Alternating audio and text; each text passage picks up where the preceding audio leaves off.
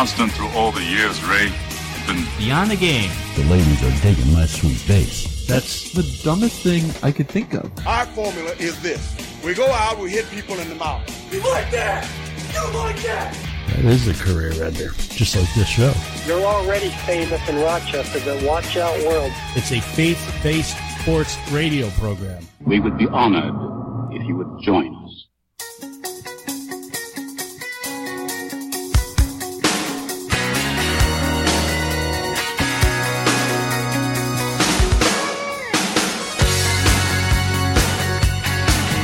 Happy New Year, everybody. This is the Beyond the Game program coming to you from the BTG studio in Rochester, New York. Sports talk without the trash talk. I'm Rick Benson. With me, as always, is Zach Barletta. BTGprogram.com or at BTGprogram is where to find us. Zach, I don't know what you think about this, but it seems to me that Jimmy Garoppolo is ruining the San Francisco 49ers. Yeah, sure, look, he's played well. And sure, what are the Niners, like 4-0 since he took over? Yeah. They've beaten some pretty good teams, I'll admit, along the way. Teams like Houston, Tennessee, Jacksonville, and though they're obviously not going to make this year's playoffs, they are having a little bit of say on who does make the playoffs. Mm-hmm. But at one point this season, you probably recall, we were talking about whether or not the Niners would use their high draft choice because they were going to get a number 1 or maybe a number 2 pick.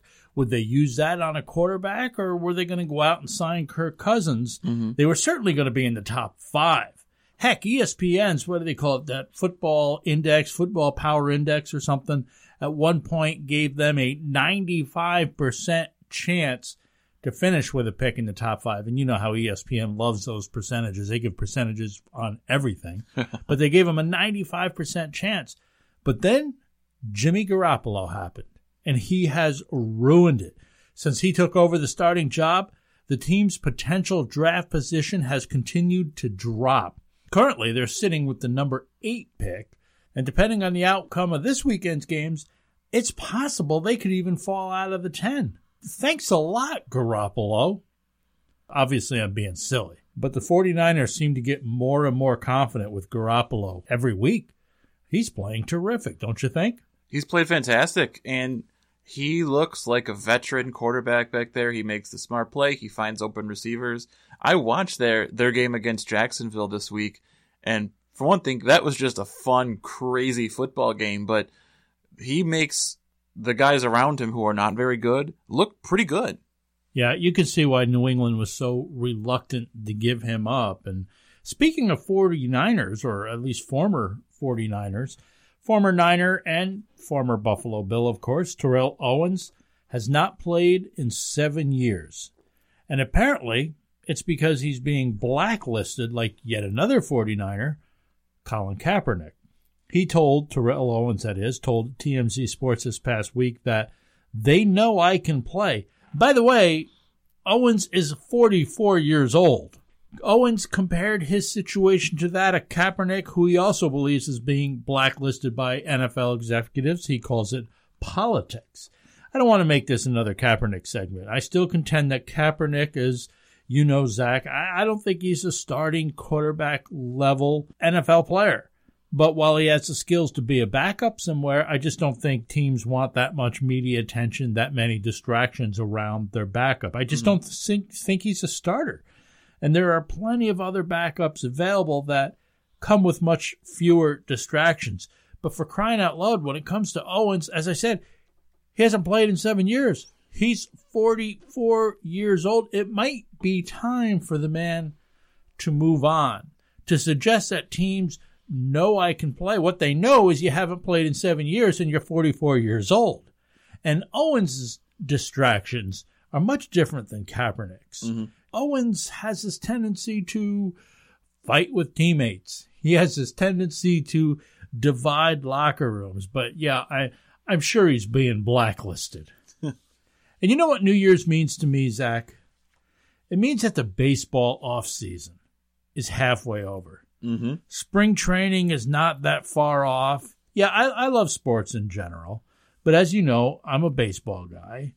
In fact, this is a good opportunity to tell you about a podcast I listened to, and I know you did as well, Justin Dillard, who coaches the local Rochester Ridgeman baseball team, does something called the Complete Game Podcast. And man, it's really good. In their last episode, they talked about the movie Field of Dreams, and they made some pretty terrific spiritual applications, which of course is exactly what I'm into.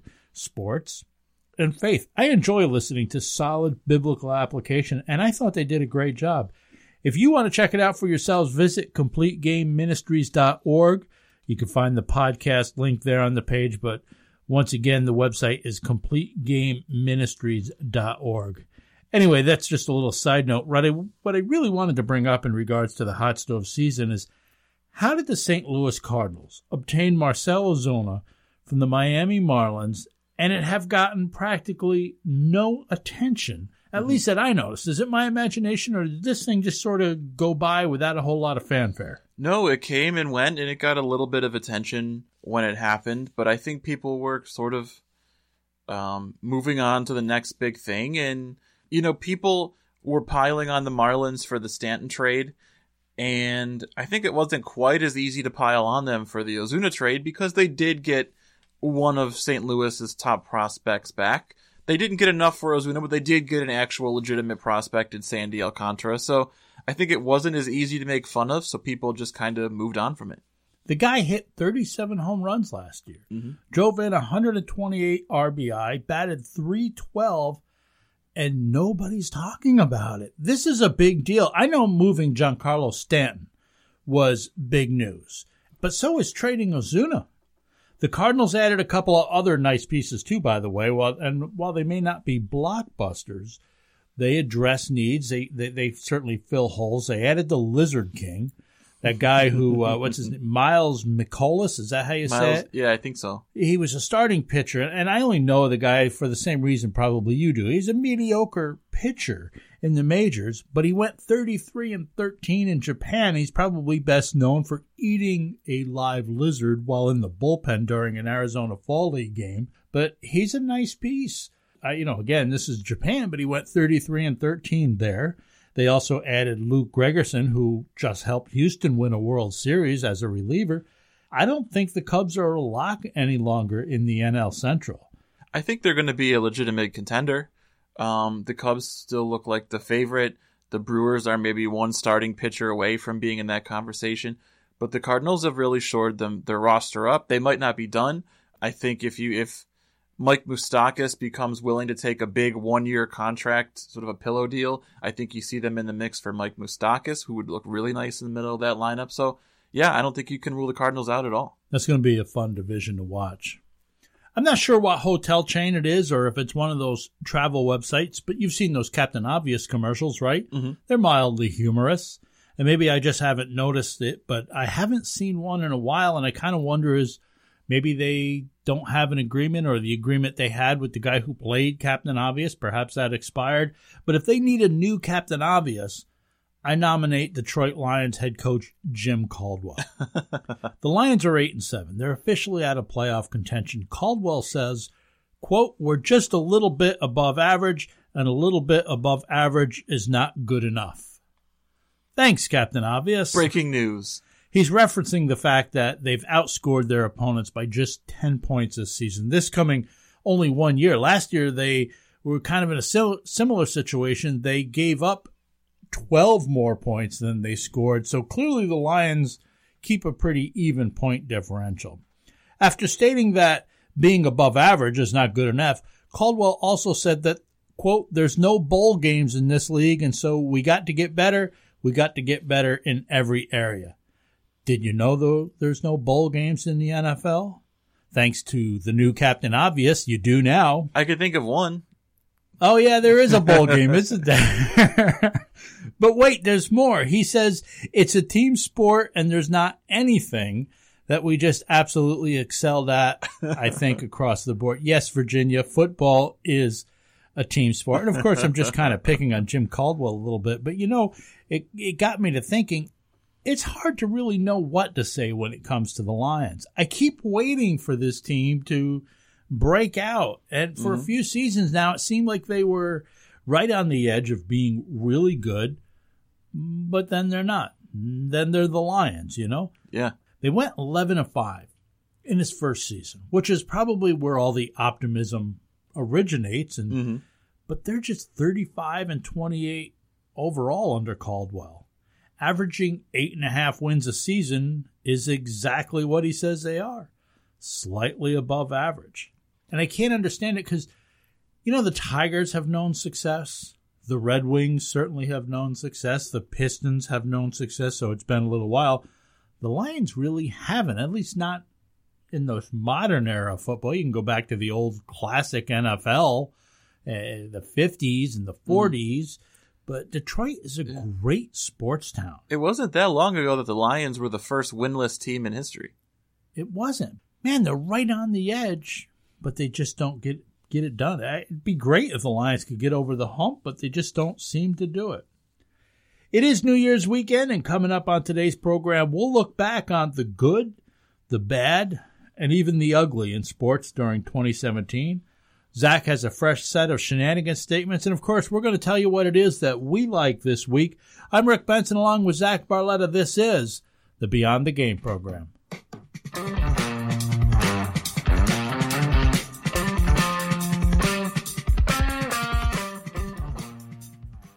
When I have a home remodeling project, whether interior or exterior, I call McAfee's Remodeling Company. Family owned for nearly 2 decades, McAfee's Remodeling Company is the name I trust. Mike McAfee put a new bathroom into my house 3 years ago, and I'm still getting compliments on it every time someone comes over to visit. Mike and his crew are experienced and professional, and you'll be thrilled with their work.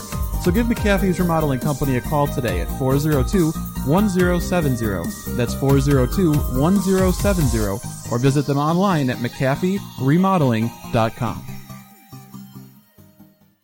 Let me tell you about Town & Country Pest Solutions. They've been in business for nearly 3 very successful decades. They have the experience to tackle any pest problem, covering Rochester, Syracuse, Buffalo, Albany, Watertown.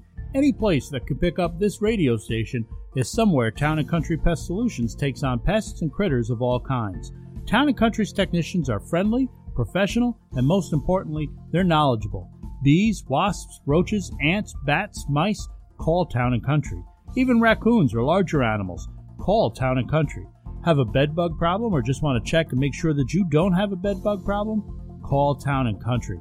Early detection is key when it comes to bed bugs, so if you suspect a potential problem, call Town & Country Pest Solutions today. Town & Country's success rate and their guarantee are both well above industry average. Call Town & Country Pest Solutions today, 585-426-5024. That's 585-426-5024.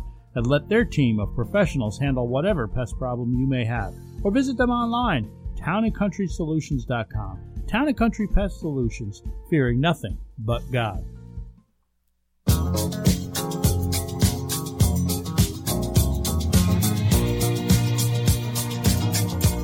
Benson and Barletta taking you through the hour here on the Beyond the Game program. Sports talk without the trash talk. One of the segments we love to do is called Good, Bad, and Ugly. It's really just a power rankings of sorts, but we go only as far as the top 3. But in Good, Bad, and Ugly, we give you our top 3 along with our bottom 3, obviously the good and the bad, but then we give you an ugly, usually our worst from the week, but for this segment, we're going to call it the ugliest sports story of the year from a faith-based perspective. We did this segment last week, and while my son and I were on our way back from picking some things up, I think we went to Lowe's, and the show came on the radio, Zach, while we were in transport, and he was critical of how often we played the sound clip, which, by the way, I think is the reason we do this segment. I was going to say, yeah, we just do the segment so we can play that sound a bunch of times. I love my son, obviously, but I thought about pulling over and making him walk home from there. I didn't, though. Instead, I told him the rest of the ride home was going to be a Christmas present. Count it, kid. This week's topic for Good, Bad, and Ugly is in honor of the changing of the calendar as we look back on 2017, and we give you what, in our opinions, were the best and worst sports stories of the year, as well as what we thought was the ugliest moment in sports. So let's start with the bad, Zach, and we'll go from number 3 to number 1. I'll go ahead and lead off. My number 3, the worst job, the worst story. my third worst story. Russia is banned from the Winter Olympics for the doping scheme. Now, this is a bad job by the Russian Olympic leaders. And it just totally screws their honest athletes who worked hard, if they have some, which I'm sure they do. If they had worked hard to accomplish their dream, representing their country on the biggest stage. The doping is rumored to have gone on for years, but it's in direct response to their actions at the 2014 Sochi Games. My understanding is that athletes will still be able to compete, but they'll compete under a neutral flag and will be referred to as Olympic athletes from Russia. Now, in the past, they were known only as independent Olympic athletes. So I'm not sure adding the from Russia is really fair, but all the same, it's just a bad job of sportsmanship by the Russians. The Russians being being banned from the Winter Olympics this year is my third worst sports story of the year. Zach, give me a bad sports story. My number 3 bad sports story for the year is the NFL season. Because this whole NFL season has just been marred with all kinds of negative publicity. It began with the anthem protests, websites like ESPN running lists every week of all the players who didn't stand for the anthem. You have ended the season now with weekly controversy over the catch rule, what is and isn't a catch. Are the Patriots getting extra help multiple times all year long? In the middle, you had the season-long saga of the Ezekiel Elliott suspension. You had injuries to superstar players like David Johnson, Aaron Rodgers, and Antonio Brown. There just haven't been a lot of good stories out of football this year. So my number 3 bad story for the year is the NFL season. Yeah, I'd agree with that. This has been a tough year for the NFL. Moving to number 2, my second worst story of the year. The Atlanta Falcons lose the Super Bowl. Now, I'm not taking anything away from the Patriots. It's an equally great job by them playing until the final whistle, but the Falcons blew a 28-3 lead. They had a 16-point lead in the fourth quarter, only to fumble on their own 25-yard line in the process of choking it all away. Again, good job by the Patriots. I want to be fair. But it's hard to imagine a worse job by anyone than tossing up the Super Bowl like a cat would a hairball. Yet for me, there is one more that I think is worse. But number 2 for me is Atlanta Falcons losing the Super Bowl. Number 2 for me, the Tennessee Volunteers coaching search for their football coach. They fire Butch Jones after a string of just dismal performances, just getting blown out. Then they hire Greg Schiano, and they very quickly unhire Greg Schiano after a severe public backlash. Several coaches refuse to even interview for the job. Finally, they fire their athletic director, replace him, and finally they're able to hire Alabama defensive coordinator Jeremy Pruitt as their head coach, who is probably, their 9th or 10th choice for the job. Yeah, that was a fiasco. The worst sports story of the year for me, the United States men's soccer team fails to qualify for the World Cup. By the way, 4-time champion Italy does too, but that's their problem. The elimination loss came to Trinidad and Tobago, and I mean no disrespect, truly. I mean no disrespect, but come on. It's not like they were playing Brazil, Germany, or another soccer power. This was Trinidad and Tobago. Yeah, I don't give a rip about soccer, and even I know they're not exactly a powerhouse team. This is so bad for the U.S., for a country who has claimed to be up and coming in soccer for years and for even longer, telling me and others how soccer was eventually going to take over in America. That loss is so bad for American soccer that it sets it back 30 years, which almost takes you to 1986 when they last missed a World Cup finals. But hey, like I said, at least they aren't Italians who actually take the game seriously. My number 1 story is one that you already mentioned. My number 1 bad story of the year, the Falcons blowing that 28-3 lead in the Super Bowl. I think it might have even been worse to me than it was to you as a Bills fan to watch a team blowing the doors off the Patriots and then just see the tide in that game turn and the Patriots are coming back and getting closer and closer. And I'm like, no, Falcons, we've seen this before. What are you doing? And then to ultimately just completely choke that game away. And like you said, props to the Patriots. They stuck around. They didn't give up. They won the game fair and square, but boy, was that tough to watch. Yeah, see, Bills fans love to watch the Patriots lose. A lot of America likes to watch the Patriots lose. And I think I've said this to you last week. As a Giants fan, I don't mind the Patriots so much. You know, my team can beat them. Okay, we got the bad out of the way. Let's move on to the good. This is really where we want to go to. My third best sports story of the year is the University of Iowa football fans. If you're not aware, there's a children's hospital right next to the stadium where the Hawkeyes play, and the upper floors of the hospital are able to see into the stadium. And this year, fans did something I think is so cool. It's starting what I hope becomes a new tradition there, and I think it has been throughout the season. After the first quarter, all the fans in the stadium turn around and wave to those kids watching the football game from the hospital. Cool. In fact, earlier this week was the Pinstripe Bowl game from Yankee Stadium, and Iowa was playing Boston College. And after the first quarter, even though they couldn't see it, the fans, all the Iowa fans, were waving because the kids in the hospital were watching on TV. That's really awesome. Yeah, that is so cool. That's my third best sports story of the year. My third best sports story of the year also involves children. It's Haley Dawson.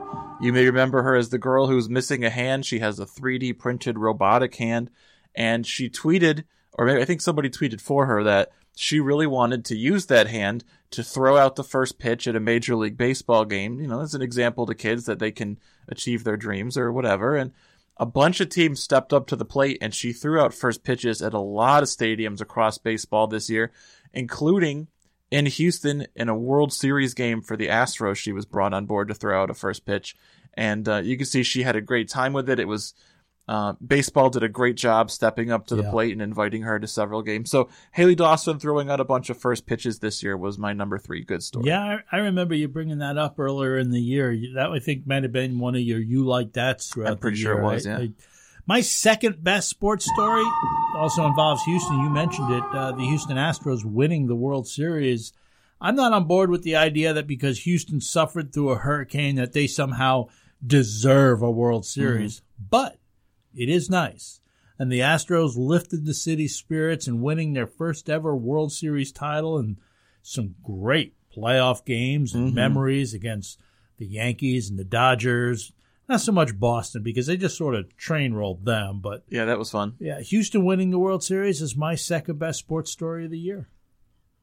I think Houston just totally boat racing the Red Sox might have been even better than them finally winning a World Series, to be honest. But my number 2 good story for the year, I just mentioned it last week. It's Cole Hamels, Texas Rangers starting pitcher. Yeah, there it is. Donating a $10 million mansion to a children's charity that provides camps and housing for children. It's a great thing to do, and I think what we've established so far is if you do something great for underprivileged children, you're going to end up on our show. But that's my number 2 good story for the year. For me, the number 1, the best sports story of the year, was J.J. Watt raising $37 million for the Houston flood relief. In the aftermath of Hurricane Harvey's devastation on that area, Watt used Twitter and it posted these series of videos encouraging people to donate, and man, it just snowballed to the point of $37 million. And though due to an early season injury, he didn't make much of an impact that he wanted on the field, I'll tell you that he made an impact in this community, though, this year. That's for sure. That's my top sports story of the year. What about you? That's also my number 1 story for the year. J.J. Watt doing tremendous things, and his goal originally was nowhere near that much money, but it snowballed and kept going, and props to him, and props to the people of Houston and the surrounding communities that donated that money and really made a huge difference for the city. We've listed our good, we've listed our bad, giving you our top 3 in each category. Now let's pick an ugly. I'll tell you, listing the good was a lot more fun than listing the bad, and listing the ugly is just not a nice thing. There could only be one. I'll tell you, Zach, the ugliest thing for me, I'm not even going to play the sound clip because it's just, the president of USA Gymnastics resigns under the sexual abuse scandal. Steve Penny resigned, pressure after allegations that former team doctor Larry Nassar took advantage and abused numerous women associated with the gymnastics program. Reports are that Penny, as well as coaches Bella and Martha Caroli, had knowledge, quote, this is in the legal papers, the accusation, the court filing, I guess it is, quote, had knowledge of his inappropriate conduct and molestations committed by Nassar before and during his employment, yet chose to allow him to remain unsupervised where he's sexually abused plaintiff. I tell you, that's the ugliest story for me. I agree.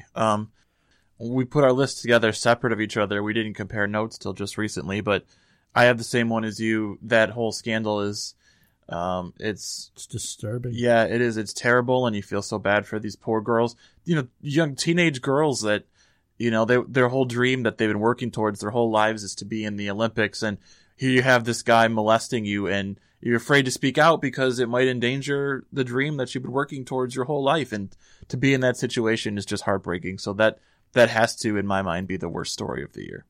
Matthew chapter 18, verses 4 through 6 says, "Whoever then humbles himself as this child, he is the greatest in the kingdom of heaven. And whoever receives one such child in my name receives me." This is, of course, Jesus speaking. Verse 6 says, "But whoever causes one of these little ones who believe in me to stumble, it would be better for him to have a heavy millstone hung around his neck and to be drowned in the depth of the sea." Jesus uses the illustration of a child on how much he cares for each one to talk about what it takes to get to heaven. He says we must humble ourselves as a child. We need to look to our Heavenly Father to provide for us, which he has in the cross of Jesus Christ, if only we believe and seek forgiveness as, you know, a misbehaving child would from his parent. But there's also a significant warning to those who would interfere with that relationship and cause them to stumble. It would be better for him to have a heavy millstone hung around his neck and to be drowned in the depth of the sea. These young gymnasts, you said it, Zach, they're really just children.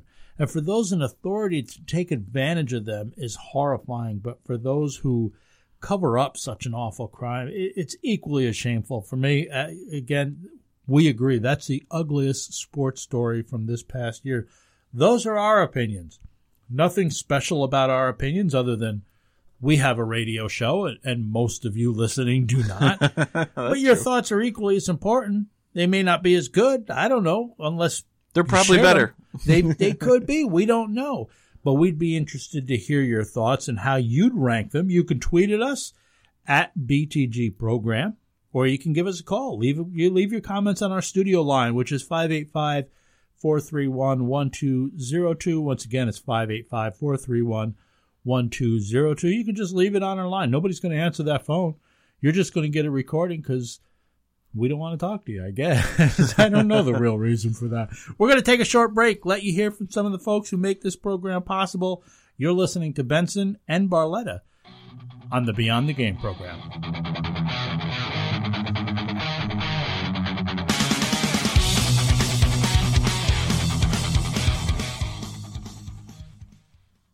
Here's the Red Hawks recap for this week, brought to you by Roberts Wesleyan College. The college is still in the midst of the holiday break, so the campus is, of course, relatively quiet. But I'll take this opportunity to tell you that the men's and women's basketball teams will both return home on Saturday, January 6th for a doubleheader against Damon College. This is a great chance to see the only D2 college basketball program in Rochester and cheer on both the men's and women's Red Hawks teams in person at the Fowler Athletic Center at Roberts Wesleyan College.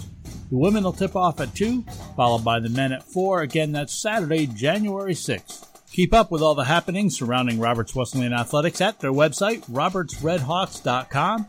Get scores, highlights, and more. Or follow Roberts Wesleyan Athletics on Twitter at RWC Redhawks. This has been the Red Hawks Recap presented by Roberts Wesleyan College. If you know a high school athlete looking to become their best self, think Roberts Wesleyan College. Hi, I'm Dr. Dina Porterfield, president of Roberts. We recently won 6 conference titles. Our teams have made 3 NCAA national championship appearances, and 96 student athletes were named East Coast All-Conference. And Roberts has the only NCAA Division II program in Greater Rochester. Tell the athlete in your life about Roberts. Visit roberts.edu.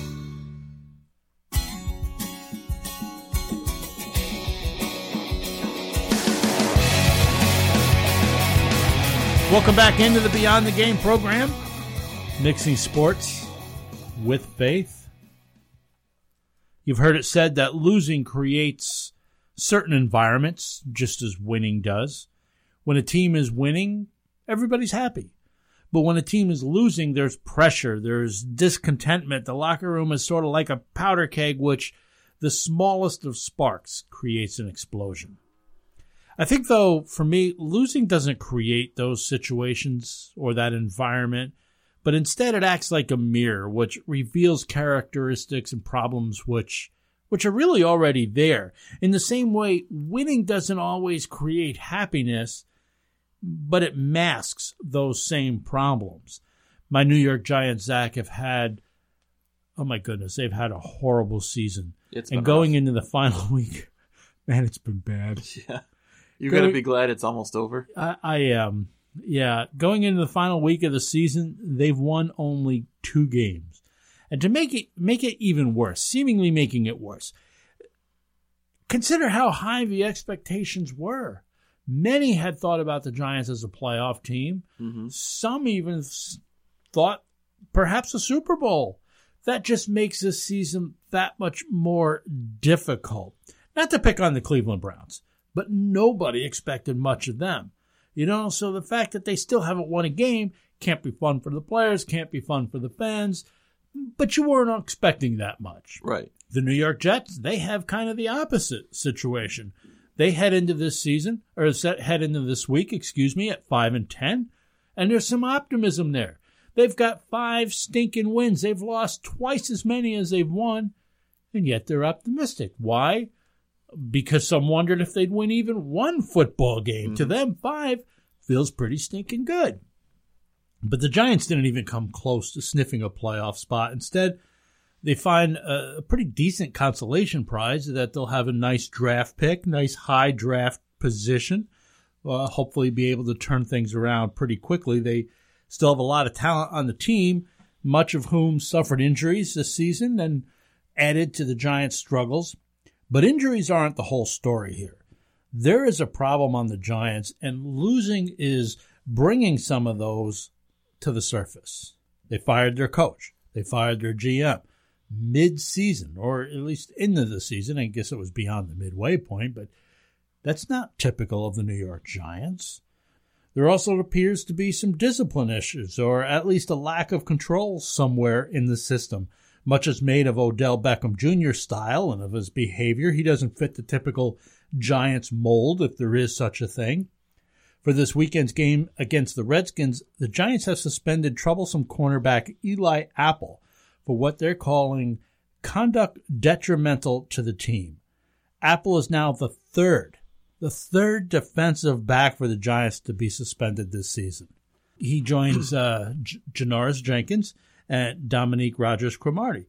The Giants are saying there is a, quote, pattern of behavior that led to Apple's suspension for Week 17.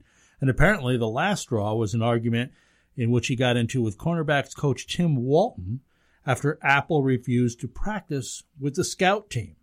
Not to make too much of comparisons, but that was something Eli Manning did when he was benched in favor of Geno Smith. I mean, an accomplished veteran. If a 2-time Super Bowl MVP, Eli Manning, can do it, I would think Apple should be able to do it also. Mm-hmm. But as I said, this is the third defensive back suspended this season. The Giants have a problem. And I think they would need to find out if perhaps this particular problem is a result of a bad apple. No pun intended. Sure. Is he making the rest of this bunch rotten? Or is there a leadership problem, some type of communication problem, perhaps among the coaching staff? And certainly we can't know for sure. 2 of the litmus tests kind of that I like to apply when examining a problem are sort of both in play here. For one, if I'm having a problem, say with a number of different people, I have to do a little self-check and say, well, is the problem me? Mm-hmm. And I think perhaps these coaches, they've had 3 different players who suspended. Maybe the coaches need to say, hey, look, am I part of the problem here?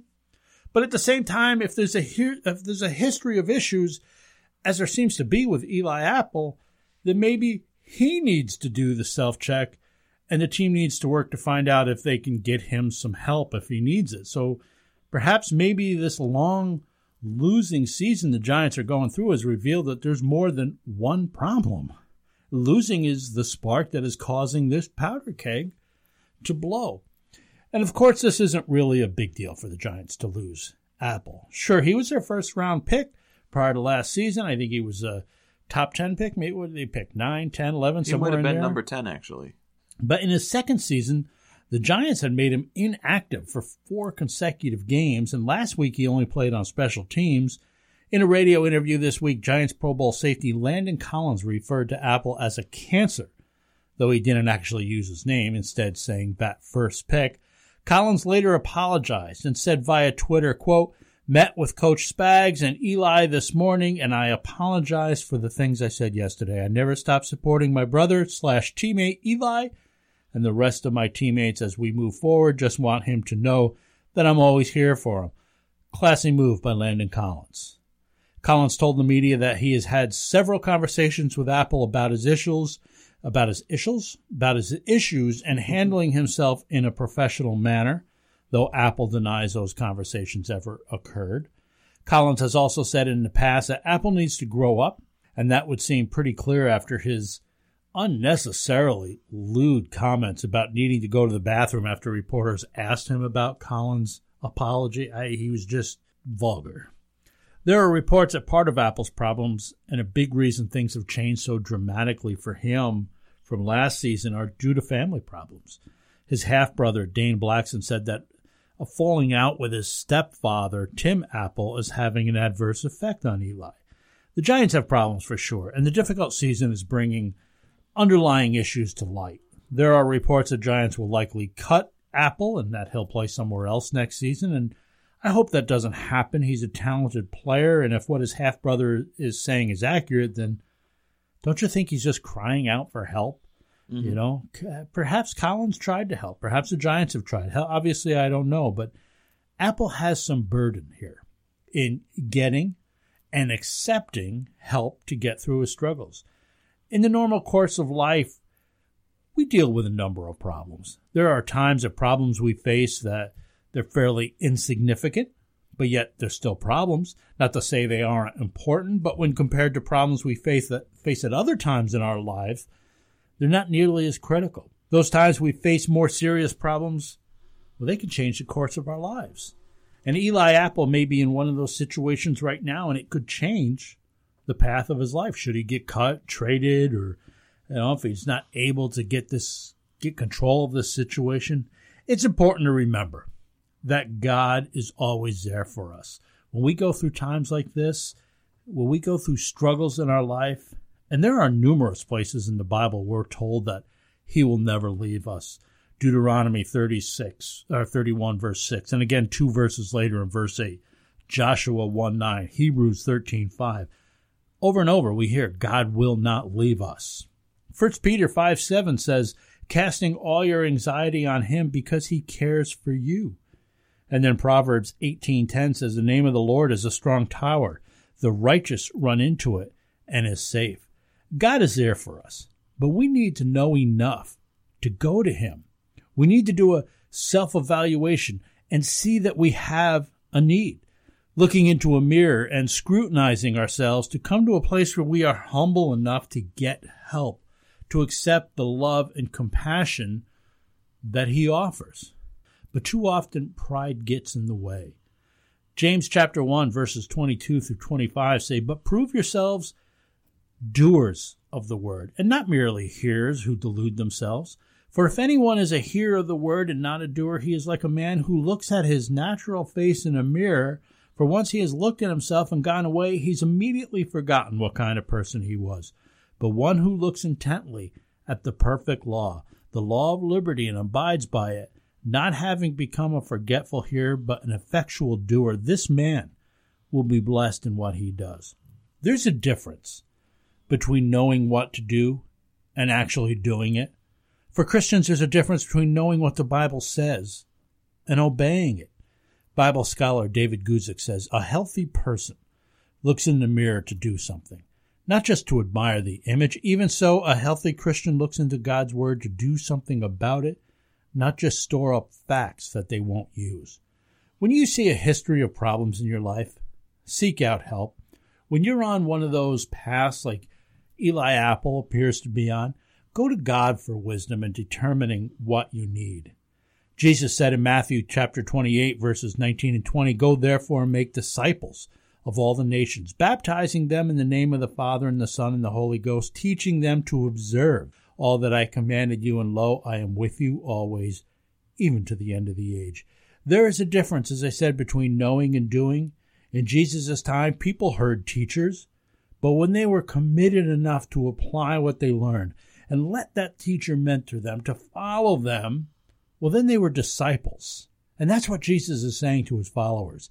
Teach others. Make disciples. Don't just give them knowledge, but show them how that knowledge changes their lives.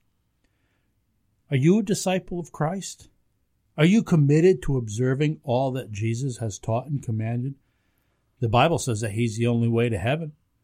John 14:6 says, Jesus said to him, "I am the way, the truth, and the life. No one comes to the Father but through me." He is the only way because Jesus is the only one who lived a life without sin, but then gave that life to pay for the sins of everyone else.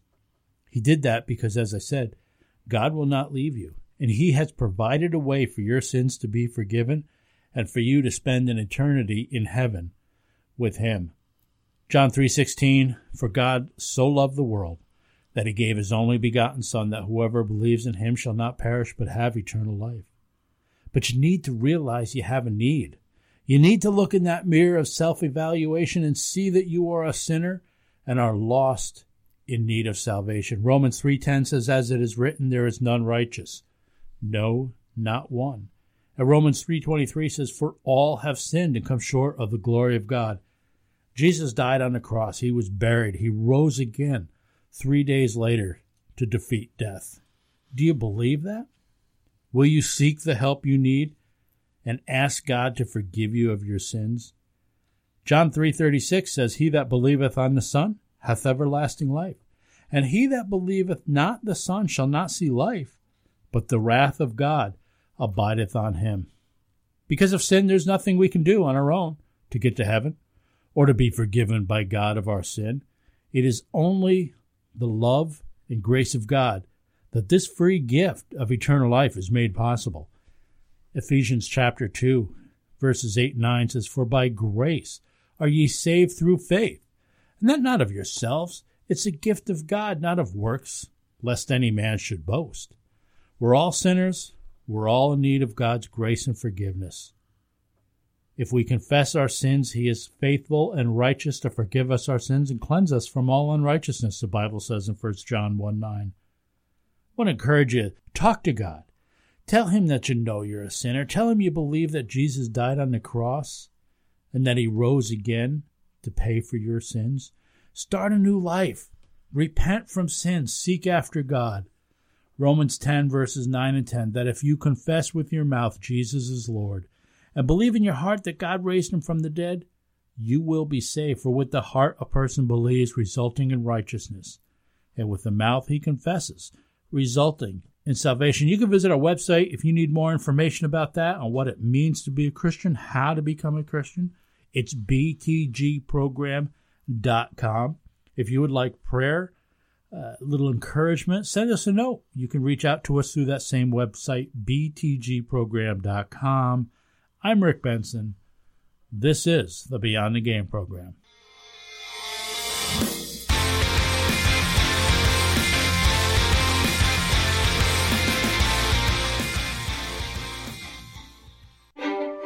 Hey, it's Zach. If you're a fan of unsolved mysteries, mythical monsters, murder whodunits, or just podcasts in general, check out my other show, the Myths and Mysteries Podcast. Every 2 weeks, my brother Spencer and I tell fascinating stories about topics like the Bermuda Triangle, JFK's assassination, chupacabras, serial killers, and more. You can find us by searching for Myths and Mysteries on iTunes or Google Play, or on our website, mythsandmysteriespod.com. Don't forget to click subscribe and leave us a review to let us know what you think. We're also on Facebook, Twitter, and Instagram at Myths Podcast. So go check out the Myths and Mysteries podcast, and we'll see you next time. You're listening to Beyond the Game, talking sports from a different point of view. Beyond the Game is listener supported. You can help by making a one-time gift or perhaps even committing to a monthly pledge amount. And if you own a business, consider advertising during the Beyond the Game program and promote your business to large audiences of both sports fans and people of faith. Please join us as we seek to encourage, equip, and evangelize through sports talk radio. Visit our website at btgprogram.com for more information or make a donation via PayPal secure servers. Beyond the Game thanks you for both your financial and prayerful support.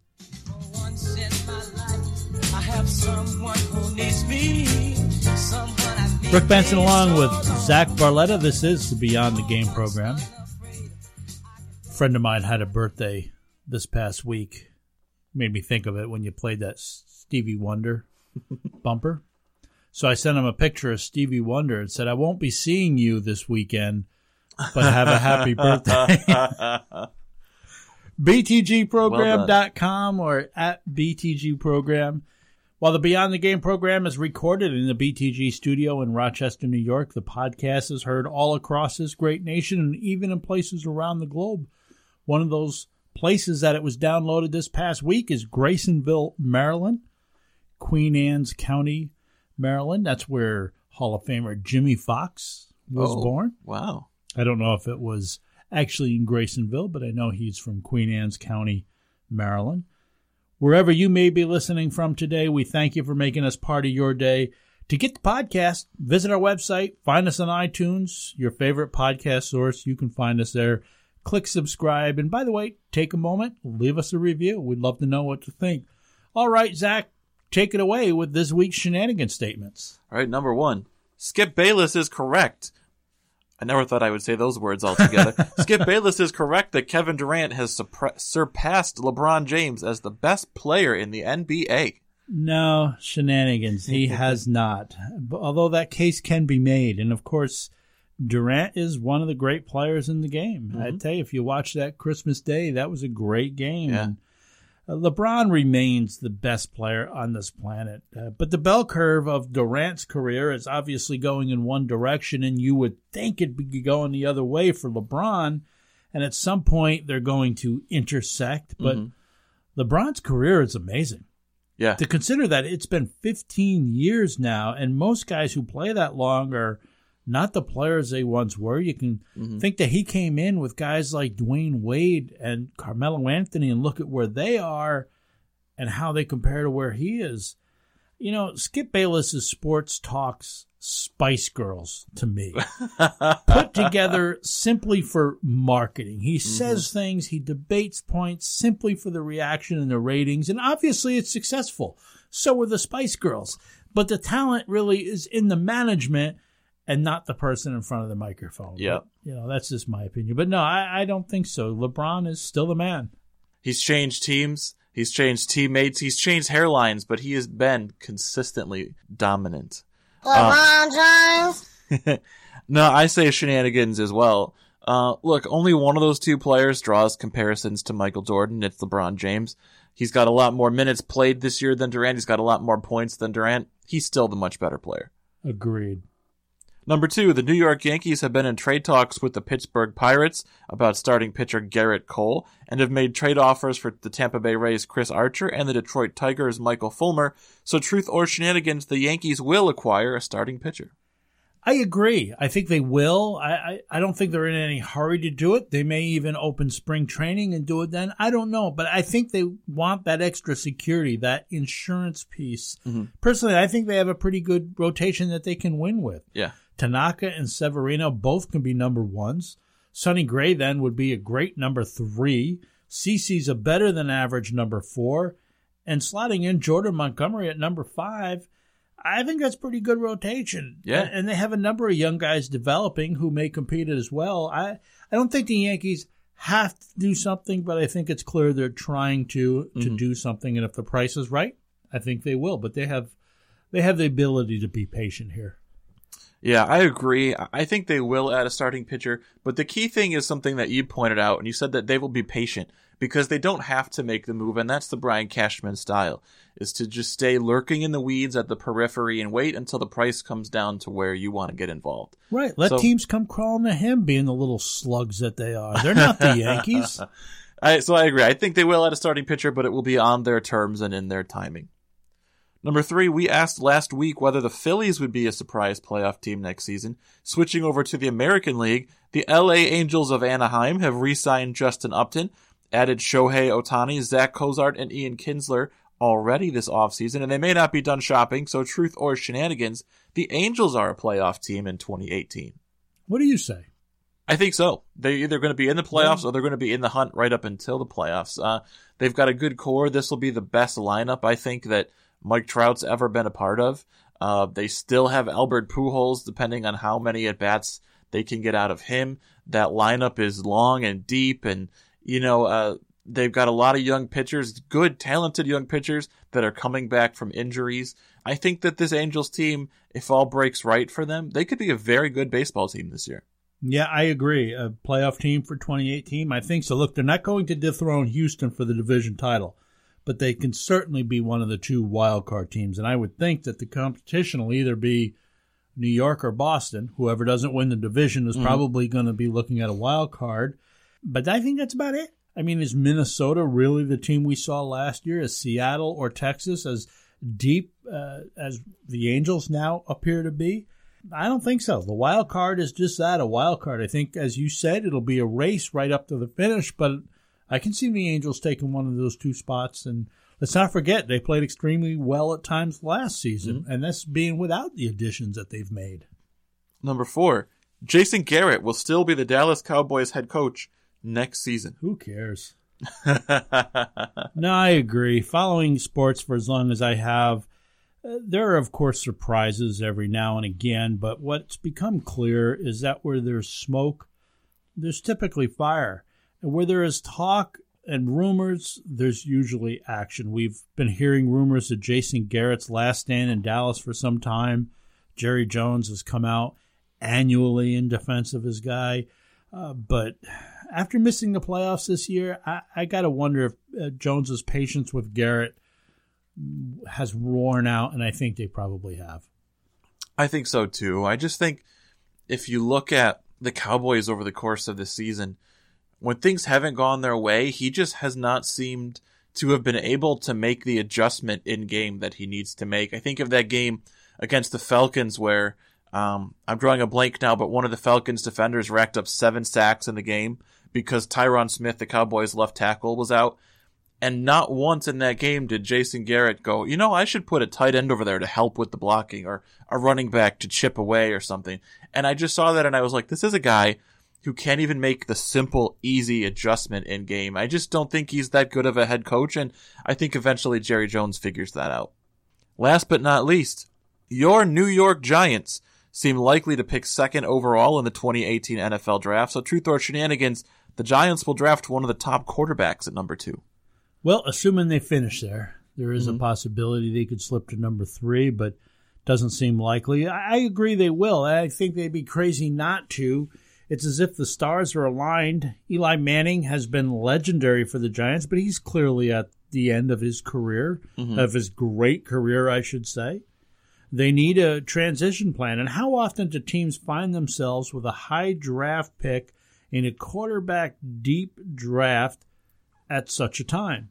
And this draft is said to be not just quarterback deep, but the top 3 or top 2 at least franchise-type guys. They need help at other positions, and it's quarterback deep, but it's also offensive tackle deep, and I could see the Giants doing that. They've had a tendency to do that in the past, but I do think that when you're sitting at number 2 and you need a quarterback to replace a legend, they have to take advantage of the opportunity. You don't get too many shots at franchise quarterbacks. You don't. So, and I know Giants love to draft offensive tackles, and with good reason, but no, I agree, they will. The problem is they've got to draft good offensive tackles. That's been their bugaboo so far.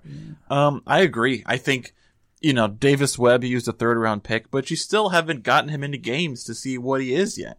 Now he's going to be active this week, so maybe they finally see a little bit, but if he plays one half of football in week 17, does that tell you what you need to know about him for the future?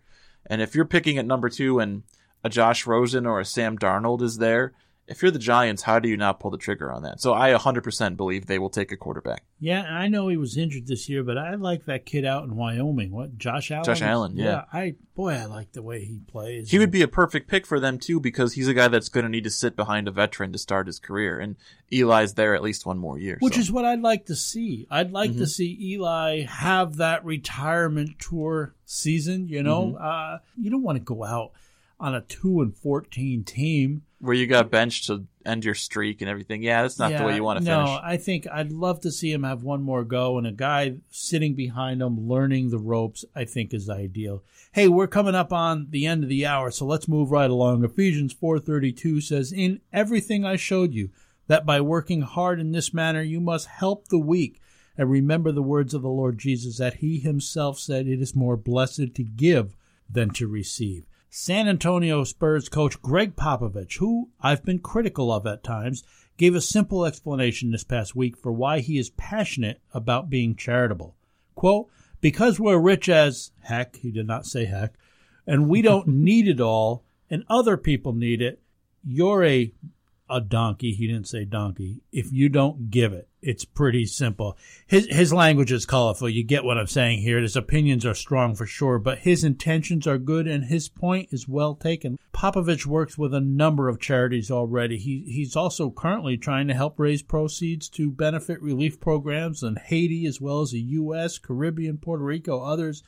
Greg Popovich, his charitable attitude is what I like. You like that? This week. You like that? What I liked this week was a story involving former Browns quarterback Johnny Manziel, who I had hoped we would never talk about on this show again, but he was recently reinstated or received permission to sign with a team in the CFL. You hope that, a kid with as much talent as he's got, can get a chance to get his life and career back on track in Canada. So best of luck to Johnny Manziel in Canada. Maybe we will see him again. You like that? You like that? Yeah, I love to see guys get second chances. Better yet, I love to see guys making the most of second chances. This has been the Beyond the Game program. If you want to know more about our program, visit our website, btgprogram.com. You'll find information about the program, pictures of Zach, past broadcasts, detailed information about how to be a believer in Jesus Christ and knowing Him as your Savior. And you can also make a donation to this radio ministry. Look, the program is listener-supported. We need the support of listeners like you to be able to bring the gospel to listeners all around the world. And this radio program does go all around the world through Sports Talk Radio. Prayerfully consider being a financial supporter of this ministry, won't you? Our hope for all of you is that you have a safe and happy new year and that 2018 finds you growing closer to Jesus than ever before. For Zach Barletta, I'm Rick Benson. Lord willing, we'll be back together again next week right here at the same time. Be bold and be great this week, everybody. And this year.